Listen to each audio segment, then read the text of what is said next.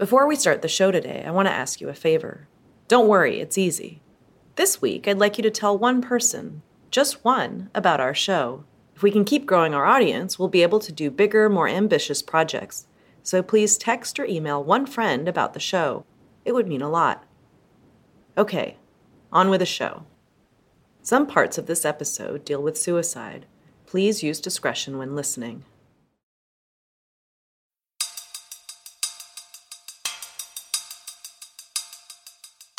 The key thing is focusing on very specific problems and trying to understand the opportunity structure for them, and then trying to change that opportunity structure. There's now over 270 million personally owned firearms in the United States right now. It's more than the next 5 countries combined. Guns are 5 times as likely to kill. Owning a firearm dramatically increases the risk of death by suicide. These are not debatable points. This is reality. Welcome back to In Sickness and in Health, a podcast about health and social justice. I'm Dr. Celine Gounder. This season, we're looking at gun violence in America. We're going to start today's show in Britain. Back in the 1950s, specifically the kitchen. This little lady's picnic dishes are guaranteed to make the most hardened gourmet's mouth water. Ovens in England and Wales were heated with a gas made from coal. Your oven has been heating for the last 15 minutes, and if you put the baking sheet in the hottest part, the rolls should be done in about 10 minutes. The gas having been turned fairly high. Any cooking gas is toxic, but this stuff was especially nasty. If you turned on the gas taps in the oven and put your head inside, you could be dead really quite quickly, like within 20 minutes often. This is how Sylvia Plath famously ended her life. That old line about sticking your head in the oven, that's what this is about. Yes. Various people had observed there was some kind of relationship between levels of suicide and the toxic content of domestic gas pumped into people's homes. This is Ronald Clark. He's a professor at Rutgers University. Ronald and his colleague Pat Mayhew got curious about this supposed connection, so they decided to take a closer look, and they found that gas heating ovens were getting less toxic over time. The industry began to make gas from oil. It was cheaper to make the gas from oil. And the toxic content of that gas was considerably less than the gas used previously. And then even later, after the ovens and fires and all the rest of it in England and Wales were changed to accept natural gas. Natural gas has no carbon monoxide, so it was carbon monoxide free and non-poisonous. As the toxicity of the gas dropped, so did another thing, suicides. What you see is corresponding declines, very clearly corresponding declines in the percentage of people in England and Wales who killed themselves with domestic gas. At the beginning of the period I studied, I think it was 1958, the first figures I looked at, almost exactly 50% of people who killed themselves in the country used domestic gas. By the end of the period I studied, hardly anyone at all used gas. Seems obvious, right? The gas is less toxic. Fewer people use it to end their lives. But it goes farther than that. The interesting thing was that the overall suicide rate in England declined very considerably as well. In other words, people who had been formerly able to use gas then did not switch to other ways of killing themselves. Whatever the other methods were, handguns, jumping off tall buildings, clambering onto railway track, trying to slit their wrists, taking pills, there was partial displacement to these other methods, but by no means complete. Most people didn't look for other ways to end their lives. They just kept living. Believe it or not, this research has a lot to say about gun violence. Like British oven gas in the 1950s, guns in the U.S. today are cheap easy to get a hold of, and extremely lethal. That goes for hurting someone else or yourself. In this episode, we're going to try to apply some of these same lessons to preventing gun-related deaths. How do access, opportunity, and lethality converge to make guns so deadly? In public health and criminology circles, we call this instrumentality. How good is a weapon as an instrument of killing? We'll start with something that seems pretty obvious. Guns are lethal. Please welcome the 45th President of the United States of America, Donald Trump. When Donald Trump spoke to the NRA in 2018, he talked about knives and stabbings in London. I recently read a story that in London, which has unbelievably tough gun laws, a once very prestigious hospital, right in the middle, is like a war zone for horrible stabbing wounds. Yes, that's right. They don't have guns. They have knives. And instead, there's blood all over the floors of this hospital. His position was pretty clear. Because England regulates guns more strictly, there are more knife attacks. And as a result, he says, people are less safe. They say it's as bad as a military war zone hospital. Knives, knives, knives. This is a common argument from pro-gun advocates. Violent criminals, they say, are going to use any tool at their disposal to commit violence, because that's what criminals are programmed to do.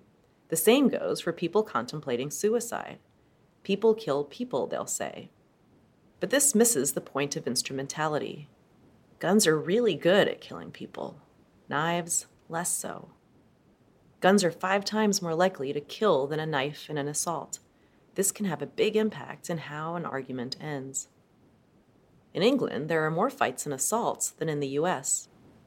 Now that's because of the pub culture in Britain. So a lot of assaults in Britain have to do with people who've been drinking in pubs. Now that culture isn't anywhere near as widespread in this country. So we have more assaults in Britain, but fewer homicides. Fewer homicides because the weapons on hand are a lot less lethal. If I quarrel with my neighbour in England, I can't go and fetch a gun and shoot him, which is quite possible in this country, and we know it happens. But I can't do it in England. I might, hit him with my fists. Guns are very, very lethal. And if you have them around, they're more likely to be used in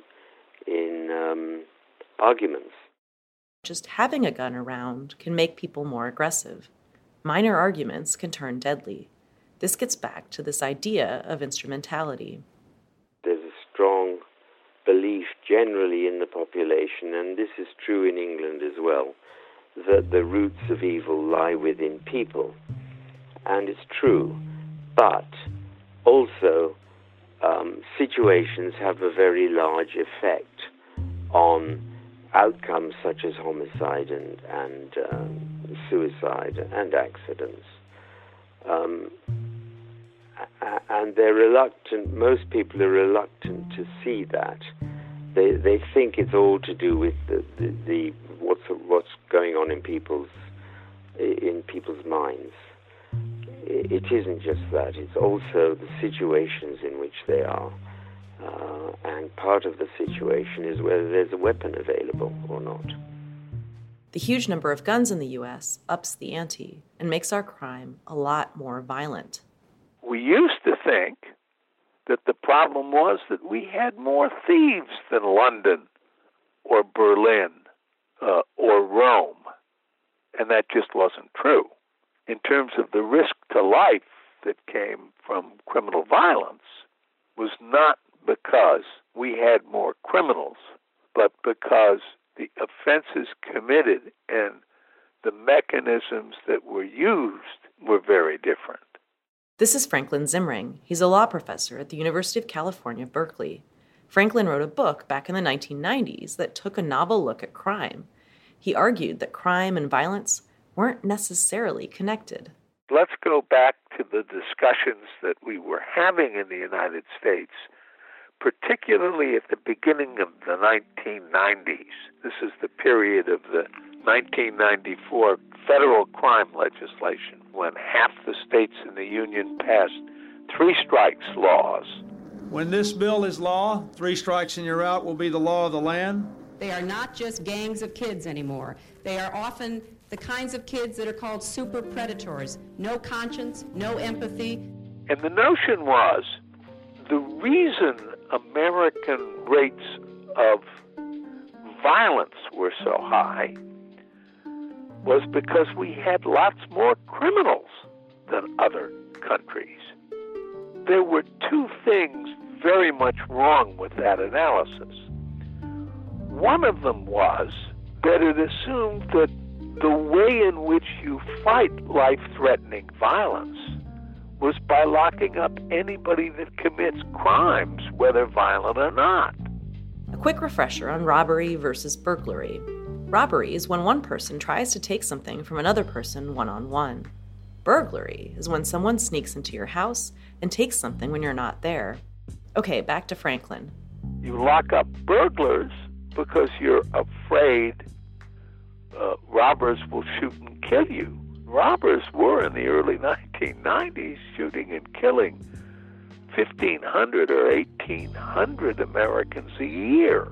But the problem is, burglars weren't shooting and killing anybody. Franklin compared cases of robbery and burglary in London and New York City. London had a higher burglary rate than New York City. And that must have meant that it had more burglars. But it had a much smaller robbery rate and an infinitesimally smaller armed robbery rate. So that the number of killings from the combination of British property crime, robbery and burglary, was tiny in comparison to the American. So what's going on here? The robber's got to work through you. So you're there, and he has to have something credibly to threaten you. A gun or a knife. Why doesn't he, if you say, no, I'm sorry, I don't have any money, or if you say, I'm not going to give you any money, an intelligent armed robber would say, oh, the hell with you, and go on and rob somebody else. But that's not what happens. And something like 1 out of every 100 loaded gun robberies in the cities where we studied them, a killing takes place. And the reason that happens is interpersonal conflict. As we talked about in episode 13, guns can make people more aggressive. All of a sudden, if you're refusing to cooperate or otherwise frustrating the robber, even though you two have never met before, you're having an argument. And you're having an argument with a man with a loaded gun. Franklin's saying crime doesn't necessarily have to be violent. It's the circumstances of the crime that make it deadly. Gun availability, concealed gun availability, leads to a different mix between burglary and robbery. If you have a gun, robbery seems much easier, and larger gun availability leads to a larger rate of robbery instead of burglary. And you see, the difference is vast in terms of personal danger. The burglar wants to get to your house when you're not there. That makes it a wonderful way to lose a laptop, but not a threat to your life. You're left with a situation where the opportunity to threaten someone with a gun is greater in the U.S. because it's so easy to get a gun. And the very presence of a gun in a conflict means the chances of someone dying are much, much higher. Guns are, unsurprisingly, more deadly than knives or other weapons. But what would we find if we just focused on different kinds of guns? Much of the debate on TV news has been about assault rifles, high-capacity magazines, bump stocks, and the like. But what makes for the deadliest gun? It depends on how you look at it. Handguns were traditionally 9 times as likely to be used in homicidal events as long guns. And why is that? Because you can conceal them in public. You cannot, unless it's really raining hard and you're wearing a raincoat, get a very deadly shotgun or rifle through a public sphere without announcing that there is a particular violent potential and encouraging countermeasures. And if it's visible, it can lead to control efforts and responses to the presence of a hazard which is known. But if you've got a pistol in your pocket, the element of surprise makes it very difficult to have an anticipatory response. You were saying handguns are so much more dangerous than, say, rifles or shotguns because they can be concealed. So why is the focus so much on assault weapons and not handguns? Because mass shootings get our attention and aggregate statistics less so. Mass shootings are horrific. That's why they hold our attention. But when we take a step back, handguns are actually the most deadly weapon in the U.S., at least by the numbers. More people are killed every year with a handgun, more than shotguns, more than AR-15s, or any other long gun.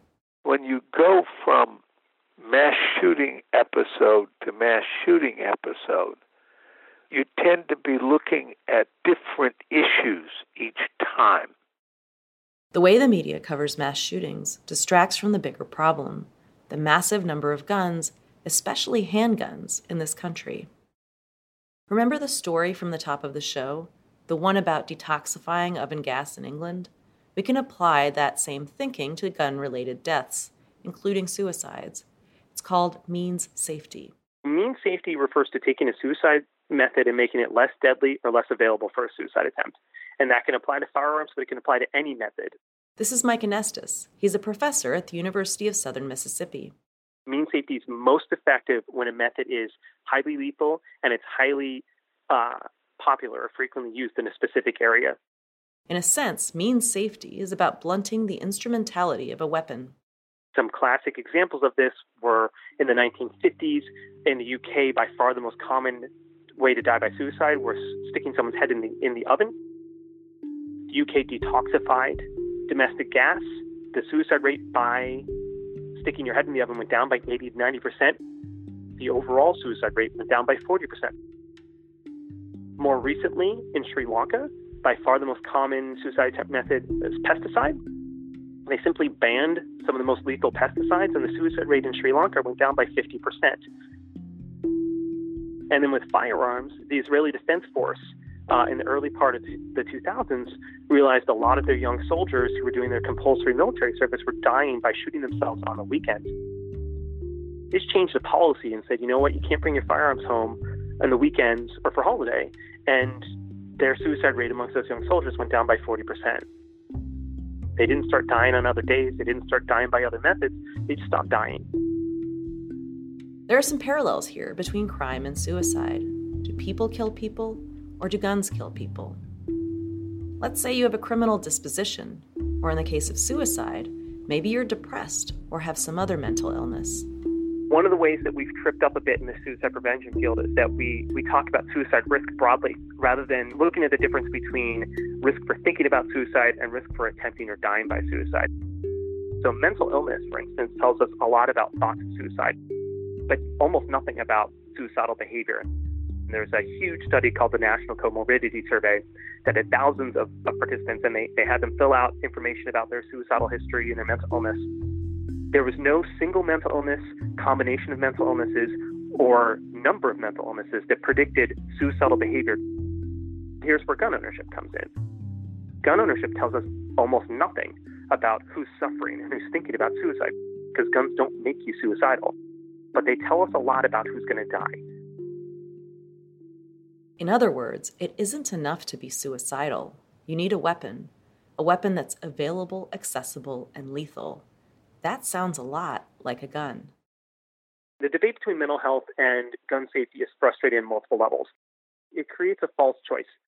When you work towards addressing firearms, it doesn't mean you're not working towards addressing mental health. And if you're working towards mental health, it doesn't mean you can't work towards addressing firearms. It's an easy way to sort of pivot away from the gun conversation and to try and paint folks like myself as having an agenda that we don't really have.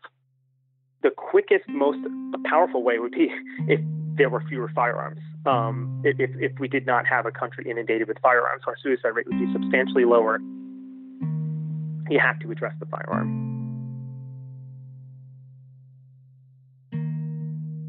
Franklin Zimring, too, worries that so long as guns, especially handguns, are widely available, it'll be hard to make a dent in the gun deaths in America. There really are a whole series of rather gentle controls that 80% of the population supports, that when you add them all up, would have a modest at best reduction in the death rate attributable to the use of firearms and violence. That is to say, everything that we're willing to do, even if the NRA didn't exist, is at best a 10% reduction in additional death rate because of the instrumentality effect of all the guns that are out there that get used in interpersonal violence and probably in suicide as well. Guns, especially handguns, are unique weapons. They're widely available, concealable, and lethal. The presence of a gun makes people more aggressive, raises the stakes, and inflames interpersonal conflicts. This is why guns are so deadly, and why it'll be so hard to curb gun-related deaths without addressing the factors that make them so dangerous in the first place, like how easy it is to get one and how many there are. Then there are the things that could cut our homicide rate in half because of instrumentality effects. But those involve very substantial reductions in the availability of concealable firearms. Next episode, we'll look at a country that did just that, Australia. Australia shares a similar colonial history to our own, a foreign land invaded, a wild frontier tamed, and native peoples subjugated. Many still live in rural areas where guns come in handy for everyday work on a farm. They have a strong hunting and sports shooting culture. But first, a scene of horror and carnage in the Tasmanian town of Port Arthur tonight, where as many as 25 people have been shot dead in Australia's worst massacre. At least 15 people are wounded, and the gunman and is yet, still holding police. After the Port Arthur massacre in 1996, Australians came to see the need for gun regulation very differently. You'll hear the story next time on In Sickness and in Health.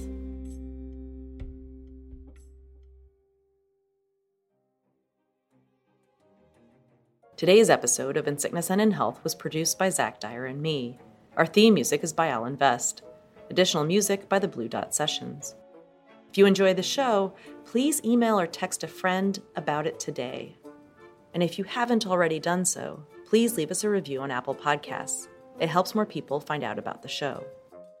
You can learn more about this podcast and how to engage with us on social media at insicknessandinhealthpodcast.com. That's insicknessandinhealthpodcast.com. I'm Dr. Celine Gounder. This is In Sickness and in Health.